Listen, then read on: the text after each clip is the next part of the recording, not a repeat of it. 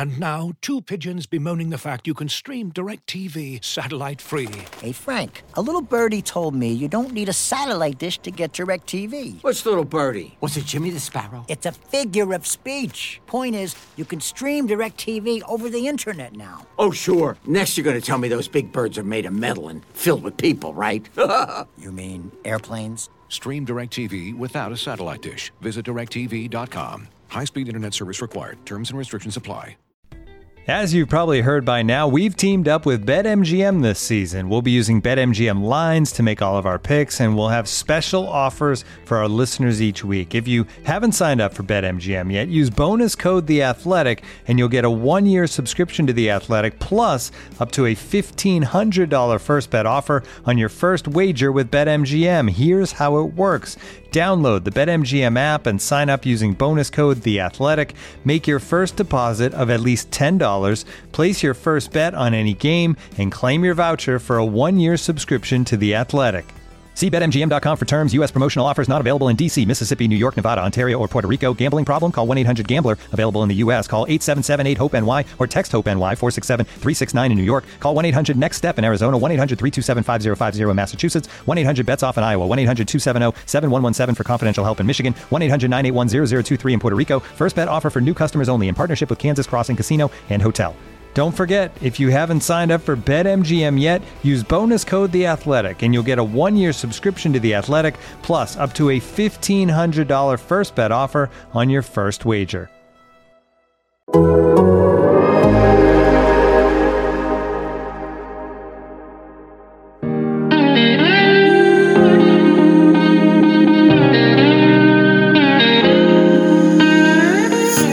Culture is the culture. It's 4 to 6 A to B, competitive excellence, and the brotherhood. The plan to win has never changed. So the culture here and the plan to win is always going to be here at Ohio State.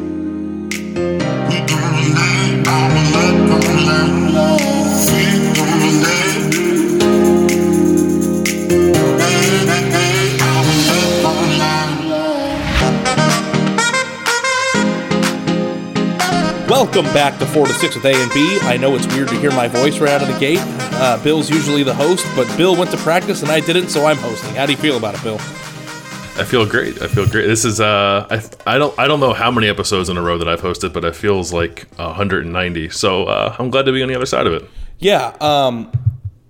You're a much better host than I am, so basically going to try to get through this without embarrassing myself. You're great. You'll be great. And here's what we're going to do this episode. Bill got to watch an hour of practice. I live in Texas. I was not there. So this episode, I'm just going to be the fan who asks questions, and I'm going to try to pretend like I know exactly what a fan would think, and just act like one, and then you'll answer the questions. How's that sound? That sounds great to me. Let's do it. Okay, and then we'll riff. Is that the riff? And then we'll riff. Yeah. Do we want to? Let's get some house cleaning out of the way first, because we got a bracket winner. Okay. Yeah. So Rudy's reasonable bracket, and I was going to ask you when you set this up, Bill, but we have no way of contacting the winner. So if you're Rudy, yeah. Do you know who Rudy is? I don't. I didn't think this through. You know who Rudy is? Yeah. I didn't think this through. So Rudy's reasonable bracket won. And it was close. It was basically if Baylor would have won or Gonzaga would have won, we would have had a different winner. But Baylor won, so Rudy wins the bracket pool. And I would assume that Rudy listens to this podcast, considering he signed up for our NCAA tournament pick'em on Yahoo. So Rudy, please reach out to me, blandis@theathletic.com, and shoot me an email, and then we'll figure everything out. We'll do something after the spring game, I think will be the plan. But you won, so you get to come on the show. And he gets to pick what we talk about, which is kind of terrifying, but also exciting at the same time. But you have to include your driver's license, social security number, and proof of address, like water bill or something like that when he emails you, right? And I think to make it right, just give me a little bit of cash too. That'd be great. Yeah. And also, I need your address so I can come wash your car. But thanks to everybody for participating. That was really fun. I don't think I had a single team still alive by the time the Sweet 16 started, so I stopped paying attention. But what a tournament, what an ending, and hopefully we'll get a great podcast episode out of it.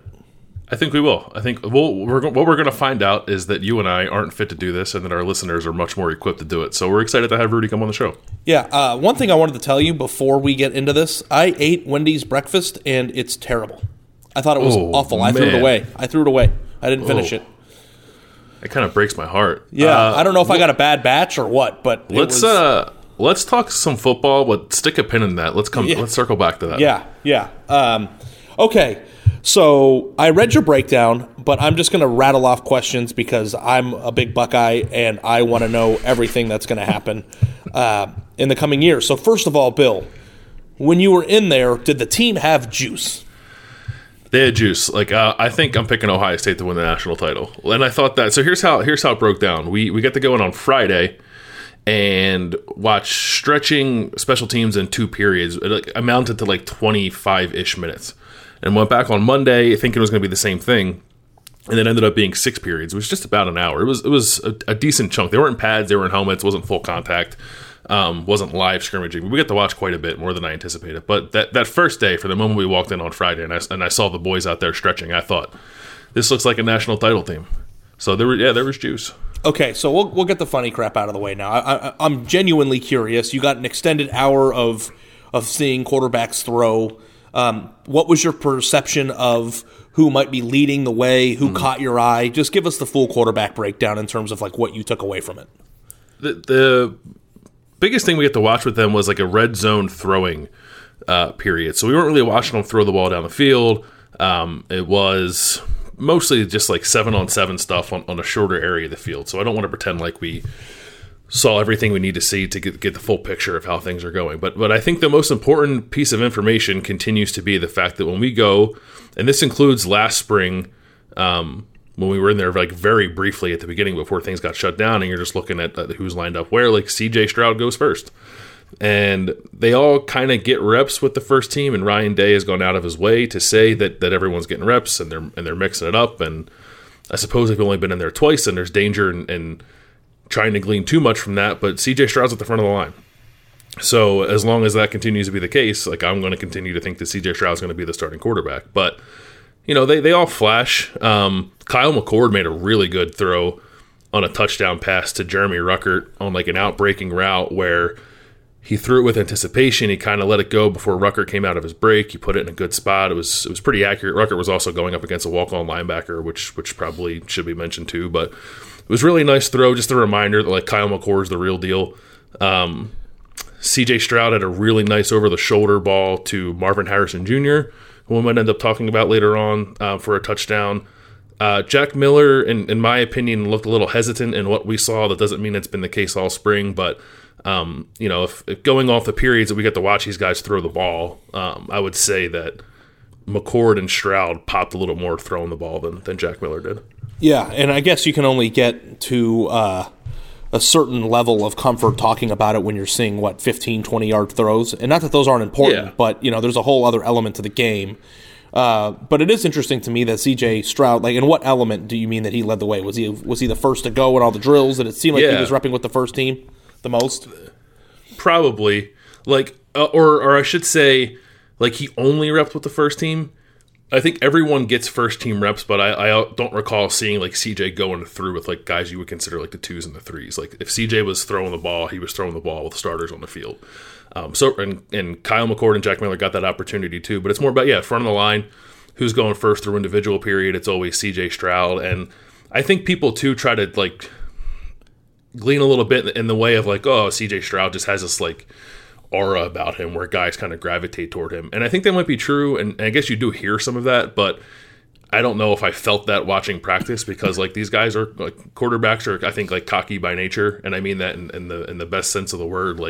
They all think they're the shit, so they all carry themselves like they're the shit. And CJ Stroud certainly does, but I don't know if I felt that in any more kind of a tangible way than I did with McCord or Miller. I think they're 3 very confident guys who all believe they can be the starting quarterback at Ohio State, but when they line up to do stuff, CJ Stroud's first.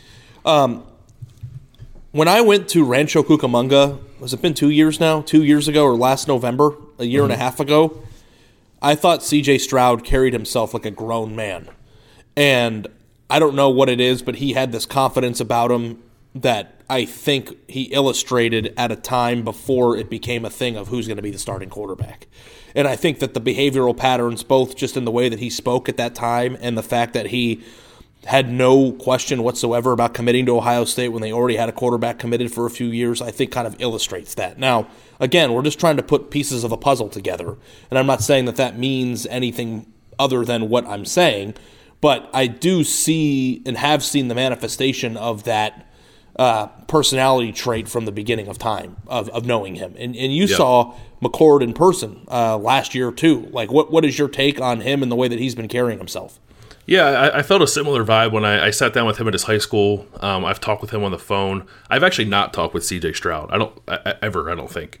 Because one time he was available last winter, I was covering a basketball game, and I didn't get back in time to talk with him. So the only guy that I've ever had extensive conversation with in this room is Kyle McCord, and I got similar first impressions from him when I talked with him, and it doesn't matter on some level, right? I remember going to the Fiesta Bowl in 2016 and just like being around Deshaun Watson, like that guy, like a very like captivating personality that you wanted to be around, and like you could feel it with him. And I think Justin Fields kind of developed that too over time, even to the extent where like you sort of felt it over Zoom calls, which is kind of a weird thing to say, but he just had a way of carrying himself that helped you understand why he was so good and so confident and so poised on the field.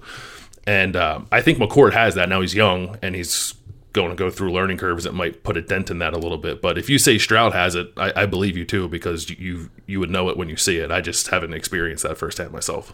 Yeah, and that's an important trait, but I think the most important trait is how you throw the ball, how you run, how you protect the football, all the things that go along with that. I think that could put you over the top in a close race.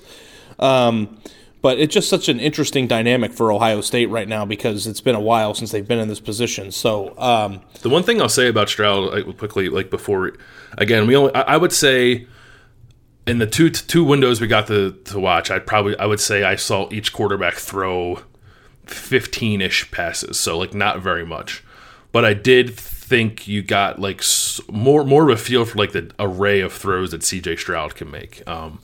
He threw like that rainbow ball to Marvin Harrison in the back corner of the end zone. He threw more of a fastball, I would say, like on the back line. It was like a tad bit high. I think he was throwing for, it might have been one of the walk-on running backs actually. But it was a throw to the back of the end zone. He had to really put something on it to get it where it needed to get to. Like, and he got it there, which is a tad bit high, but it was a pretty impressive arm strength. And then he threw what I thought was a decent back shoulder ball too to Garrett Wilson. That got broken up and might have actually been called back on a defensive holding penalty. So it's not to say that all those guys can't make all those throws. We got to see it with Stroud a little bit, just sort of the different ways he can use his arm. And he doesn't have just one pitch, you know what I mean? So it was I don't want to say it was like overly impressive, but it was still nice to see those guys run around, make some throws, even though it wasn't a live contact kind of setting. Yeah, and I guess as you continue to progress through spring and more information's made available, the spring game, all the things that are coming up, you start to fill in the puzzle a little bit more as we go. But I think that you probably have more information now than you would have anticipated before spring football started here, sitting here on, April 6th when we're doing this? Yeah, for sure. I think more so on the defensive side, but overall, I would definitely agree with that, yeah. Okay, so do you want me to just bounce around, or do you want to stick on one side of the ball? I'm the host. We'll stick on one side of the ball, and then we'll get to the defensive backs, because so I have something to do in this podcast. I'll read who you said was where, and then you can talk about it, okay? Okay, cool. So based on the videos that I saw from practice, one that you did, one from the official Ohio State team account, it seems as if Marvin Harrison Jr. is like really good, shockingly. What is your take on what you've seen from him? And also Jackson Smith-Njigba making some big plays. I mean, are the receivers just going to be absurdly good this year? Yeah, I mean, it's what we expected, and their help too. But like Chris Olave was out for both practices with what Ryan Day called a non-COVID illness. So there's some opportunity there maybe for some guys to rep in with the first team offense that maybe wouldn't be there otherwise. Although Chris Olave doesn't really need spring ball, so maybe he'd be out. Anyway, but yeah, Marvin Harrison kind of pops when you're out there watching him. He's another guy I saw in high school when I went to St. Joe's Prep. I guess this was 2 years ago. I met with Kyle McCord. I also met with Marvin Harrison, and like Marvin Harrison is like a very soft-spoken, shy kind of kid, but he was also like he was tall, and he looks exactly like his dad, but he was kind of thin, like surprisingly thin. Like I thought like he'd be like a kind of a bigger, more well put together athlete, and at the time he wasn't, but since then he's done something, because now he looks the part. And Ryan Day like kind of went out of his way to mention that at the start of spring, or maybe it was in the winter, where like he was just really impressed with the way that Marvin Harrison Jr. came into camp, and then you watch him out there running around, and he's using that physicality, I think, to his advantage. And I don't want to say making a move because they're so deep at receiver. I'm hesitant to say anyone behind Garrett Wilson, Chris Olave, Jackson Smith, and Jigba, Jameson Williams is like going to really, really pop this year, just because there's so many guys there. But right now, at least among that freshman group, it feels like Marvin Harrison is the guy who's making a little bit of a move, and he lost his black stripe on what's today? We're recording this on Tuesday after they had a padded practice. He and Jack Sawyer were the first two members of the 2021 recruiting class to lose their black stripe. So I think that matters a little bit when a guy loses it in his first spring. So I don't know what he can be. I think he's a little different in that room, given his size and kind of skill set. I don't know what that means for him in the fall, but it seems like he's getting things off on the right foot here. Looking for an assist with your credit card, but can't get a hold of anyone? Luckily, with 24/7 U.S.-based live customer service from Discover, everyone has the option to talk to a real person anytime, day or night. Yep, you heard that right. You can talk to a real human in customer service at any time. Sounds like a real game changer if you ask us. Make the right call and get the service you deserve with Discover. Limitations apply. See terms at discover.com/creditcard. Looking for the best place to buy tickets for any of your favorite teams or sporting events? We've got the spot. Our partner, StubHub, has been the leading ticket marketplace in the world for over 20 years, providing a 100% guarantee with every order. From a worldwide selection of live events, the widest choice of tickets, and industry-leading partnerships, StubHub has what you need to purchase with confidence. StubHub, an official partner of The Athletic. Just from an outsider's point of view, and I guess we'll talk about G. Scott moving to tight end, which I thought was super interesting, but does it seem to you that Jackson Smith-Njigba has kind of separated himself from the other two receivers that he came in with, and like is maybe a half step ahead or a step ahead of Julian Fleming right now? I would say so, but I would say with the caveat that something was up with Julian Fleming too on Monday. He was there, but when they were doing the 7-on-7 stuff, Fleming was kind of like off to the side, I think he was riding the bike or doing something, rehabbing some kind of injury. But he was in the building and he was dressed, so that helps. But yeah, I mean, the fact that G. Scott's looking to move to tight end now, and based off some of the stuff we saw last year with how the snap counts broke down and how the targets broke down, I think Jackson came into this spring a step ahead of those guys, and is probably just building on top of that. And I think it's kind of fascinating because we know who the top two receivers are.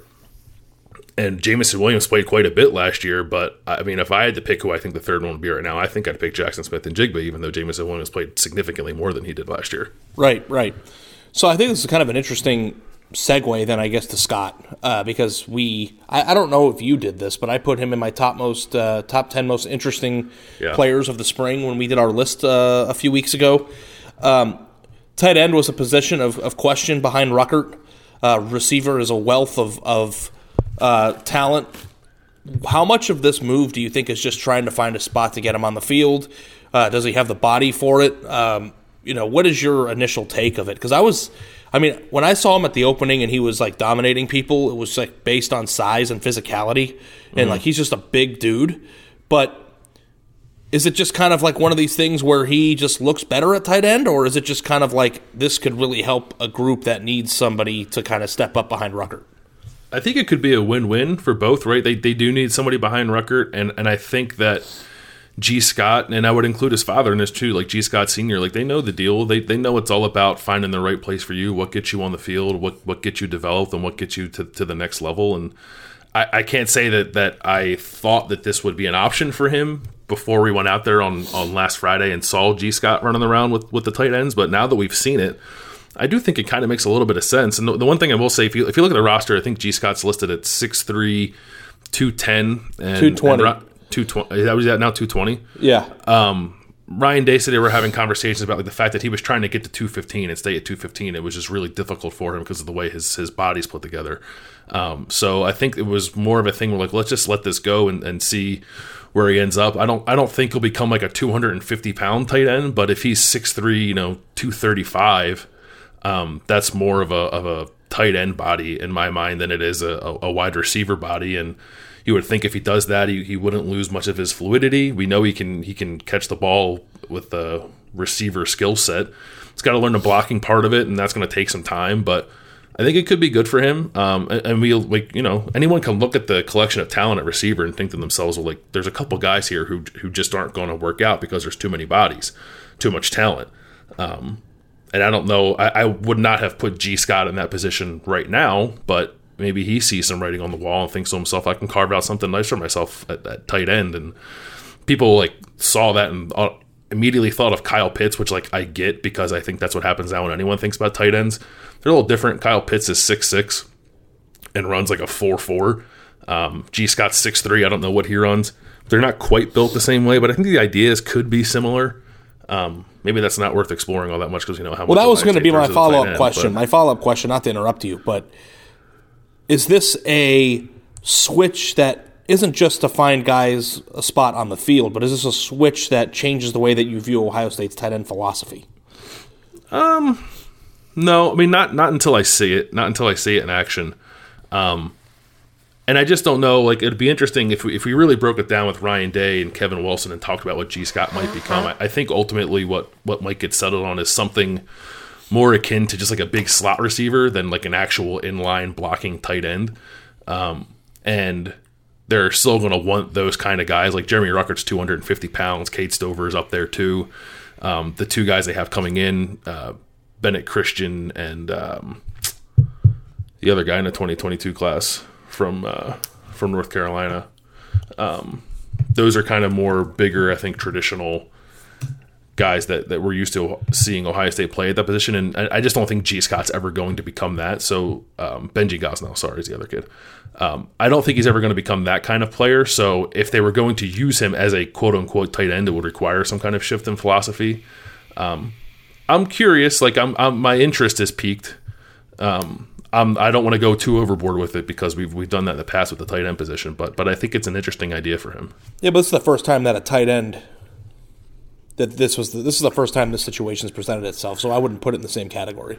Yeah, and it's almost like if Jeremy Ruckert came in as a freshman and just like didn't get any bigger and was just sort of like what he was in high school, I think like that's what G. Scott could be as a college tight end, if that makes sense. Just that Ruckert added on like 25 more pounds and became a more complete kind of holistic tight end. Not to say that G. Scott won't block. He's a big kid. I'm sure he'll be able to, but I think not quite in the same way that we've seen like Luke Farrell and Jeremy Ruckert and the guys like that get used in the past.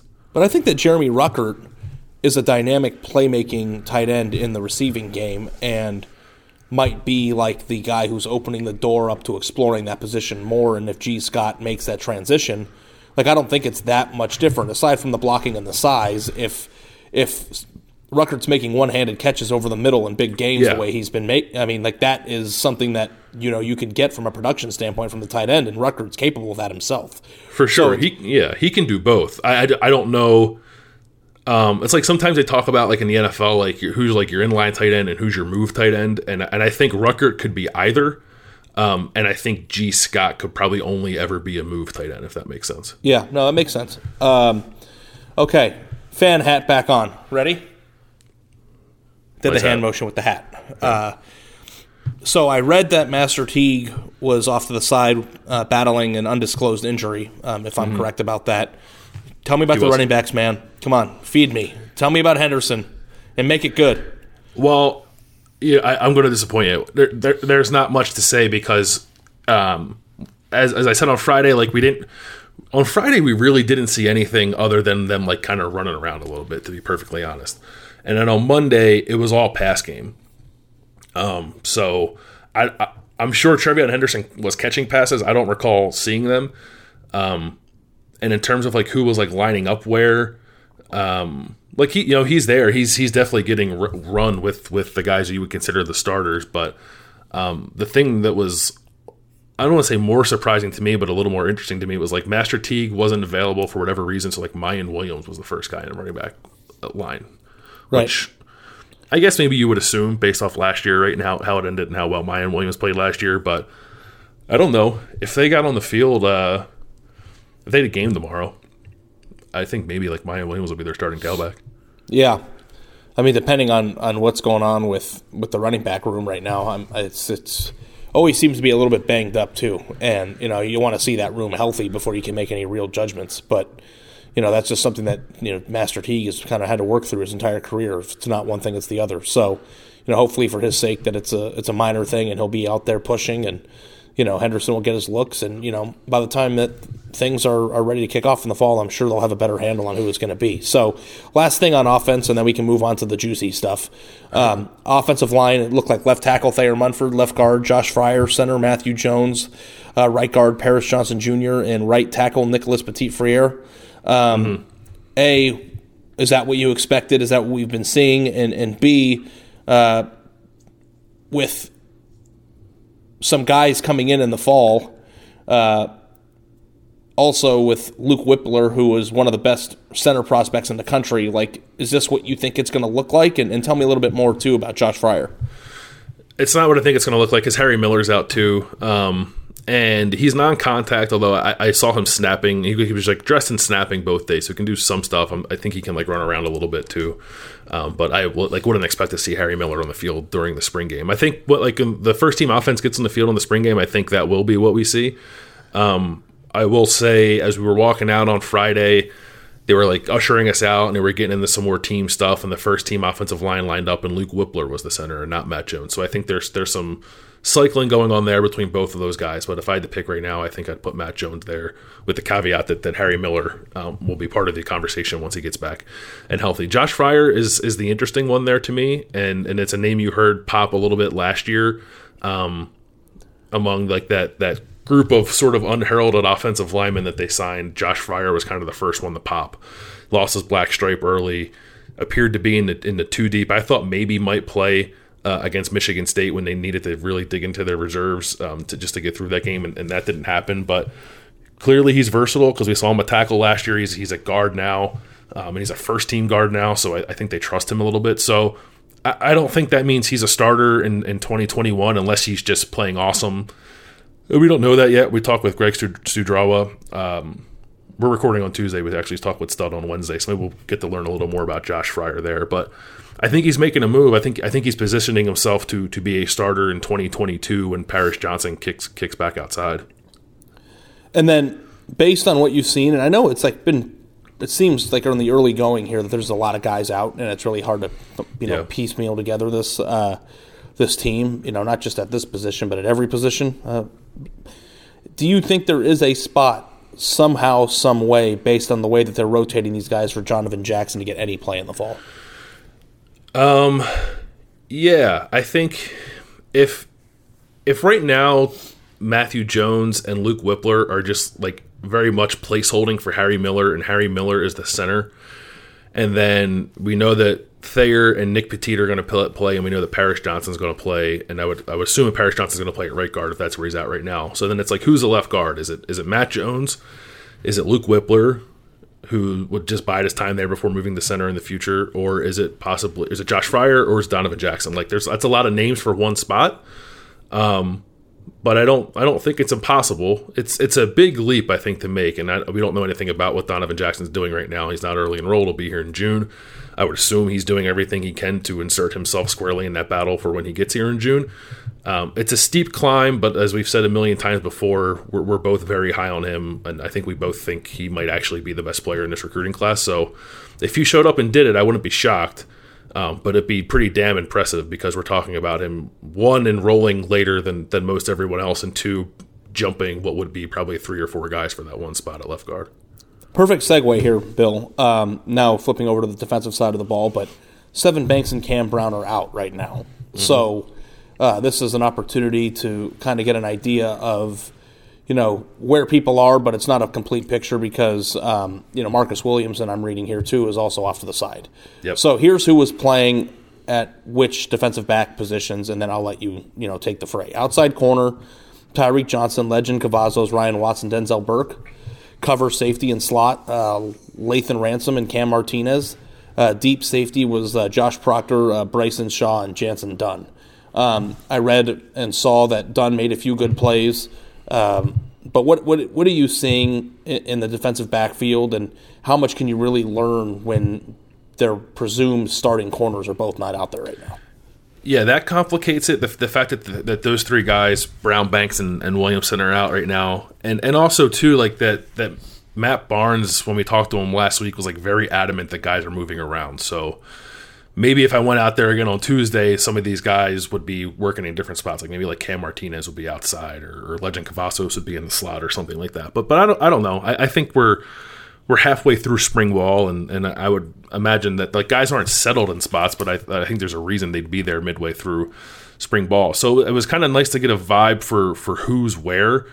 It's like the back end of the defense is hard because like you got to figure out the who, and then you got to figure out sort of like the where or the why or the how, or however you want to couch it. And I think the who is harder when those guys are out, like you're saying, although it is, you know, it's great development time for all those young corners who really need it and didn't get to play much last year. So it's not the worst thing in the world, although I do think that Cam Brown and Seven Banks have also not played so much football that you're just like, oh, whatever, it's fine, they're not practicing. I think it matters that they're not practicing because they're not particularly old players either. They haven't played a ton. I think they could use this spring. So it's not the best situation for Ohio State that they're trying to revamp the back end of their defense, and at least two guys who I think you'd pencil in as starters right now aren't available to practice this spring. Although they were out there, they were running around, but I don't think they're doing much, and they're all out for the spring. So it was good to see him line up. Tyree Johnson had an interception actually on a tip pass, but it's a guy you forget about, I think, a lot, or people just maybe have sort of written off a little bit. And I'm not saying you shouldn't do that based off what we've seen. He's been in the program for 4 years now and hasn't really played at all, even though he's a former 5-star prospect. So I'm not on alert for Tyree Johnson to suddenly become a starter and contributor in this offense, but he's got opportunity to show himself now because Seven Banks and Cameron Brown are out there. So you look out on the first team defense, it's like, oh, Tyree Johnson's a corner because he kind of has to be, but maybe he can do something with that. I don't know. I thought it was interesting that Martinez was in the slot. He's the guy that I wasn't totally sure where he would end up, and I asked Matt Barnes about him, and he said basically like Cam Martinez can play everywhere, maybe other than like the Sam kind of hybrid safety position that we'll talk about in a minute, but I think you could slot him in either spot. I wouldn't say really anyone popped. Like Denzel Burke didn't make any plays, but just like he like moves and runs around in a way that kind of grabs your attention a little bit, similar to the way that Seven Banks looked at the beginning of last spring when everyone was going nuts about him. And then, like you said, Jansen Dunn, I thought, made a really good play breaking up a pass from Kyle McCord to Jeremy Ruckert. So there's a ton of inexperience. And it's like sometimes you can look at them and think like, oh, this is intriguing. There's a lot of young athletes out here, so maybe some of these guys can pop. And then you can also look out there and be like, man, no one out there has played football. And that can be like potentially scary for a team that's trying to improve from being the 122nd worst pass defense in the country last year. Yeah, and that's true for a lot of positions on this team. Or, well, two really important ones. And now, two pigeons bemoaning the fact you can stream DirecTV satellite-free. You see this? A family watching baseball on DirecTV with no satellite dish in sight. Let's heckle them. You call that changing the channel? Choke up on the remote, buddy. I hope getting all these games on DirecTV makes up for your mother not pre-chewing your sunflower seeds. DirecTV has the most MLB games. Visit DirecTV.com. Claim based on total games offered on national and regional sports networks with choice package or higher. Availability of RSNs varies by zip code and package. High-speed internet service required. Terms and restrictions apply. You ready? Showtime. On May 3rd, summer starts with The Fall Guy. Let's do it later. Let's drink a spicy margarita. Make some bad decisions. Yes. Audiences are falling in love with the most entertaining film of the year. Fall Guy. Fall Guy? Fall Guy. That's what the poster said. See Ryan Gosling and Emily Blunt in the movie critics say exists to make you happy. Trying to make it out? Nope. Because I don't either. It's not what I'm into right now. What are you into? Talking. Yeah. The Fall Guy. Only in theaters May 3rd. Rated PG-13. Did I read somewhere that Teron Vincent's popping? Ryan Day was pumping up Teron Vincent on Monday. Said if he had to pick a guy who was like most improved, he'd pick Teron Vincent. He feels like something really clicked with him this offseason. He's healthy. He was one of the better performers in the winter training session with Mickey Marotti. So we didn't get to see contact periods to get a vibe for that at all. But Ryan Day has I think intentionally not pumped up much of anyone this spring, but went out of his way to do that with Teron Vincent, which is, I don't know, I kind of thought that was a big deal. Well, because he's probably one of the more important players for this team right now. You know, you got Haskell Garrett back, but losing Tommy Togiai, if you could, access 75% of what his recruiting profile promised there, that would be a huge difference for this defense, no? It would, for sure. We talked with Larry Johnson later this week. I'll be curious to see what Larry says about maybe the possibility of Tehran playing nose tackle so Haskell Garrett can play 3 technique, or maybe they can kind of switch them back and forth. Maybe similar to like the way they use like Mike Bennett and Adolphus Washington, was it 2014? Because I don't know if you look at either one and think like either one's a traditional nose or one technique, but I think they can maybe trade off and do some stuff as pass rushers too. So, but yeah, I feel pretty good about defensive tackle. Like I think they can be solid, and I think Haskell Garrett's going to be very good. But if there's like another real difference maker in there, like my view of that group, and I think in turn my view of the defense changes a little bit too, because interior pass rush can like really, really disrupt things for an opposing offense. Yeah, and he was supposed to be, potentially a first-round draft pick in that area. So yeah, he's still a 5-star talent, right? Yeah, right. And his dad played in Philly. His dad was a Bird. God, that secondary was so good. Troy Vincent, Bobby Taylor, Brian Dawkins, studs. Sorry you didn't get it done, bud. Now look at the Eagles. Yeah. Just a sham of an organization. They won the Super Bowl like in the recent past, so I don't know. Oh, yeah, that's when all faith should be gone. Tell me about the linebackers. So this was what I thought was like most interesting, and it's most interesting to me. I don't know if it's most interesting to everybody. I understand. Okay, here comes inside football talk here now. Well, no. I just I understand that they're like looking for a starting quarterback, and that is probably the most important thing. But they had a good quarterback last year, and their defense sucked, and that mattered. So this. It's all about alignment for me. Like, are they sticking with what they've done in the past with the more traditional kind of 4-3, or are they going to move to something where like nickel might become more of the base defense, which is not unheard of. It's probably more the norm than playing with 3 traditional linebackers at this point, both in the NFL and in college. But Ohio State has not done a whole lot of that because they had good linebackers. And I think the linebackers were, in some ways, the strength of the defense last year, so I get why they played them. I would not say the linebackers are the strength of the defense right now, and that gets further complicated by Dallas Gant being out, and Mitchell Melton was on crutches, and Ryan Day said that's a long-term injury, so they're thin at what I would call the inside linebacker spots, the Mike and the Will. But when we were out there on Monday watching them, there were really only 2 linebackers on the field, and maybe that's just a product of like that was a pass day or that was a third down day and they were just throwing a lot, so they were in nickel. I'm going to choose to believe, just based off what we've seen and kind of what we heard, that there is a little bit of a shift happening with the defense where you'll have your 4 down linemen, you'll have your 2 interior inside linebackers, guys like Dallas Gant, Taraja Mitchell, Tommy Eichenberg, Cody Simon, Mitchell Melton if he's healthy, Reed Carrico, and even Kevon Pope, who I think we would all maybe assume is just like a Sam linebacker, was with those interior guys when we were watching on Monday. And then the third kind of linebacker out there was either Craig Young or Ronnie Hickman. That, I don't know if you want to call it bullet, you want to call it a safety, a hybrid, whatever. Like I think we know the spot that we're talking about. But if that's their base, that's different from anything we've seen the last 2 years. So that got me a little bit excited to see that, because I do think they need more of that kind of body type out there to just be more of a better coverage team. I don't know. Maybe we'll get out there for the spring game in 2 weeks and they'll just have 3 regular linebackers out there. But I would hope that they processed everything they learned last year and realized they have to have some different guys out there. And that in turn leads to Craig Young and Ronnie Hickman playing a bigger role in that kind of position. Well, you want to talk more about Craig Young, or are we going to just end the podcast here? I'll talk all day about Craig Young. He is, if you go out onto Ohio State's practice field and just sort of like look there, and they said, look around, so kind of survey who's out there, and write down like the 5 guys who popped to you, who just like look like they'd be monsters. That was going to be one of my questions, man. Well, I was going to say, like, Craig Young is near the top. He's at the top of that list for me, but I think he'd be near the top of the list for anybody who was just walking out there blindly for the first time seeing the team. So who else is on that list? Who? Zach Harrison is. I shimmied past the defensive line. I'm a big dude. I'm just about 6'6". and X number of pounds. But I thought we were going to reveal the weight there. But had the shimmy. It's a lot of pounds. Had the shimmy past the defensive line to get to a different part of the field, and just like walked by Zach Harrison. And, like, he is a monster, and we sort of knew that. But it's also been a while since we've been like up close and personal with these players, and you kind of forget a little bit.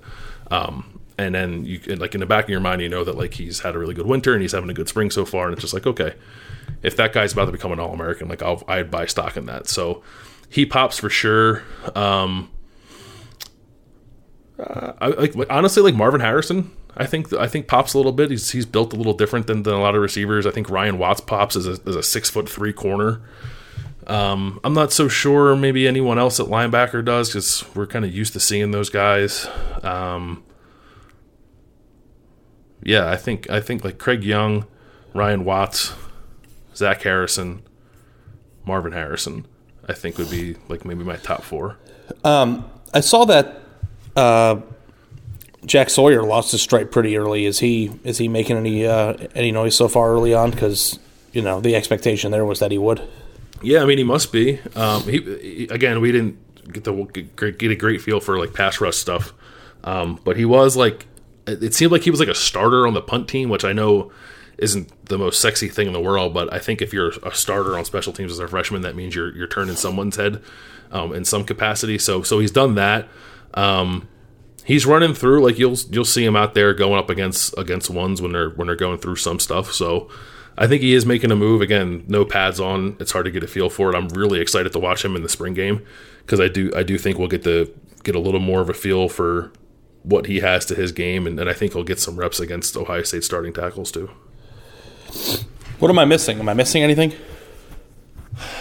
No, I just think the biggest thing in my mind, and the thing that I led my story off with that ran on The Athletic on Monday, was about a direction for the defense and where we think it's going to go and how they're going to structure it, and like in terms of like scheme and coverage and all that stuff, I have no idea. I think it's mostly going to be a lot of the same, maybe just disguised a little differently. But I think putting more athletes on the field, or putting more versatility on the field in like normal situations, not just in specialized situations, is a direction that the defense is going. And I thought they would have been going there like from the jump when they bought this new staff in. And we're 2 years into this now, and I feel like we're just kind of getting there. And if you look down the pike and you see like Deshaun McCullough's coming and CJ Hicks is coming, and that's where you would pencil in guys like that, I think. But it does feel like maybe we're turning the corner a little bit towards something more like that, which is not, again, they're not reinventing the wheel. I think more than anything, they're kind of catching up. But I think it's exciting. It would make me feel a little better about the direction of the defense. Now, all the guys are going to be playing are going to be inexperienced, but and I think the verdict is still very much out on Kerry Combs as a game planner and day of game coordinator. But in terms of utilization of personnel, I think it's heading in a better direction. Yeah, if you want to read the best Ohio State beat writer on the face of planet Earth, go to www.theathletic.com/4-6. Get it for $3.99 a month right now. You go through the podcast, get access to all the great writers, but also get access to Bill, because you're going to get a lot of these breakdowns here coming up on the spring.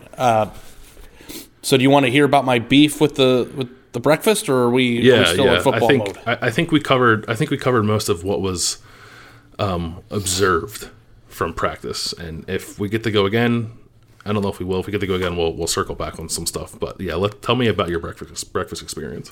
I was on the road in the morning, and I was really late to something, and I was starving, and it was like one of these situations where I'm trying to eat better, and I've been successful in doing it, but like at this point I was just starving and needed to eat something, and I drove by a Wendy's, and I just remembered everybody's just hyping up this breakfast, and you know, I'm a big BK breakfast guy, and I went through and I ordered the croissant, because that's what I always get, and potatoes and an orange juice. And it took like 6 minutes for them to make it for some reason. Like, you know how you do that number where you order, you pay, and then they tell you to pull up next to the door?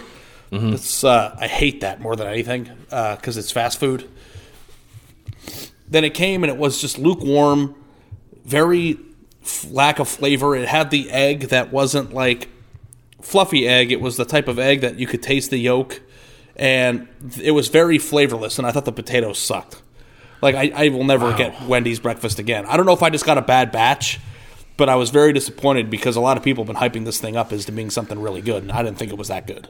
Yeah, I'm surprised to hear that because I thought the potatoes were maybe the best part of and I've had it twice, and I thought both times it was pretty solid. One time I had the breakfast Baconator, which was good. It's not like a burger for breakfast is not like really my thing, but it was good. I wanted to try it.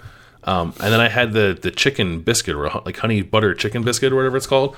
I thought that was excellent. And I thought like I got like a nice coffee. I thought that was good. Like it was a well balanced meal experience for me. I didn't really have any complaints about it. It wasn't the best fast food breakfast I've ever had, but I thought it was pretty solid.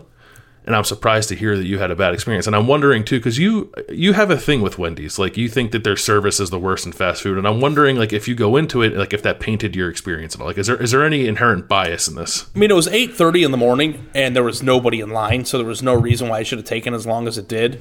But I was hoping it'd be good. I think Wendy's has the best tasting burger in fast food, like the lower chains, not like Culver's level, but there's tiers. The lower tier. I think it's good. I think they might have, honestly, the best spicy chicken sandwich. I don't have beef with Wendy's. I wanted to go and I wanted to try it because it seems that, and I just was very turned off by it. I didn't even finish it. And I like salty potato rounds or the McDonald's potato, and these are like seasoned wedges, which I don't think are much of a breakfast potato. They were fine, but I would rather have Burger King's hash browns or McDonald's hash brown 100 times out of 100, especially with breakfast. And I just think I might have gotten a bad batch because it was kind of lukewarm by the time I got it too. So I'm willing to admit that it's possible that it just wasn't the right batch, but it's like I was the only person there. So it's like, come on, Yeah, no, I get that, and I'm also interested to hear. Like, I actually prefer the quote unquote freshly cracked egg. I don't know if they actually are freshly cracked, but there's a difference between the fluffy egg that you would get on like a McGriddle or the fresh cracked egg that you would get in like an Egg McMuffin kind of deal. And I like the fresh cracked egg, which is what Wendy's does, so I appreciate that. Did you after you were let down by the Wendy's breakfast and didn't finish it, did you take a spin through Burger King or what? No, I just I ate half the sandwich and a few of the potatoes and actually threw it away because I'm like really, really trying to lose weight, and I'm not in a situation where I'm going to gain weight or mess up my diet on subpar food that I'm not enjoying. So It took the edge off because I was starving. I threw it away and then went on to have a very healthy day. So it's just like there's certain things, and I don't know if I'm just messed up in the head, but I always feel like I want to try something, or I want to have an experience of it. And like Wendy's breakfast is the thing that has kind of been revamped right in the last year, and I've never gone. So I just wanted to try it, and I was very disappointed. So I don't know, maybe I'm just like a fast food breakfast snob, or I like what I like, but because the thing about it is the croissant was very intriguing to me because I love croissants. It's your thing. It was my thing. So, and I know they've got chicken biscuits and all like. I don't know that I would ever get like a double cheeseburger with an egg on it from Wendy's at 8:30 in the morning. Not that it doesn't sound good. I wish they had it in the afternoon, to be honest. But it just like wasn't my vibe at that time, and like the plain egg and cheese sandwich just was not very good. I'm sorry to hear that, and I always get upset, not upset, but like I always feel bad when I hear these kind of stories because I think it's something that could be good, and maybe you just had a bad batch, but it's the kind of thing where it makes you not want to go back. Right. It's like Burger King breakfast never lets me down. So, I'm waiting for somebody to top it. It just has not happened yet. I don't know if I've ever had Burger King breakfast. Are you serious? I've definitely spun through the drive-thru with you. You refuse to eat it, having never had it, while taking me through the drive-thru 1.5 million times? You've never had it? I don't know if I refuse to eat it. I just, I think that swinging me through the drive-thru only to go to McDonald's a mile away is the definition of refusing to eat it. Yeah, it's what I think. Like I've gone to the McDonald's and then we've gone to Burger King for you, and we did a double dip. But I don't like a croissant. I don't like a croissant as a vessel for a breakfast sandwich. It's a breakfast bread. But to me, it's like a sweetbread. It's almost like putting your breakfast sandwich on cake. Isn't there jelly on that honey biscuit that they put at Wendy's? No, there's like a sauce on it. I don't know if it's jelly or not, but that's on a biscuit. Yeah, I don't know. I think that like croissant sandwiches are the definition of amazing breakfast. So I don't know, and I don't know if they're that sweet, but you know, everybody's got their own thing. And I'm sorry, I don't like exactly what you like. Yeah. You don't like what I make for you? Anyway, so Ohio State's got a few weeks of spring football in the books. Spring games coming up nicely. Basketball season's over with. It seems like Ohio State's in the early stages of putting together a really good team. And thank you for listening to us talk about Wendy's breakfast for 7 minutes. I know that a lot of you probably turned it off, but if you didn't, we appreciate it. It was a shorter episode this week because I wasn't there and, you know, not much for me to, you know, scream about. Stick with us, 4 to 6 with A and B. We'll be back next week. We appreciate you listening.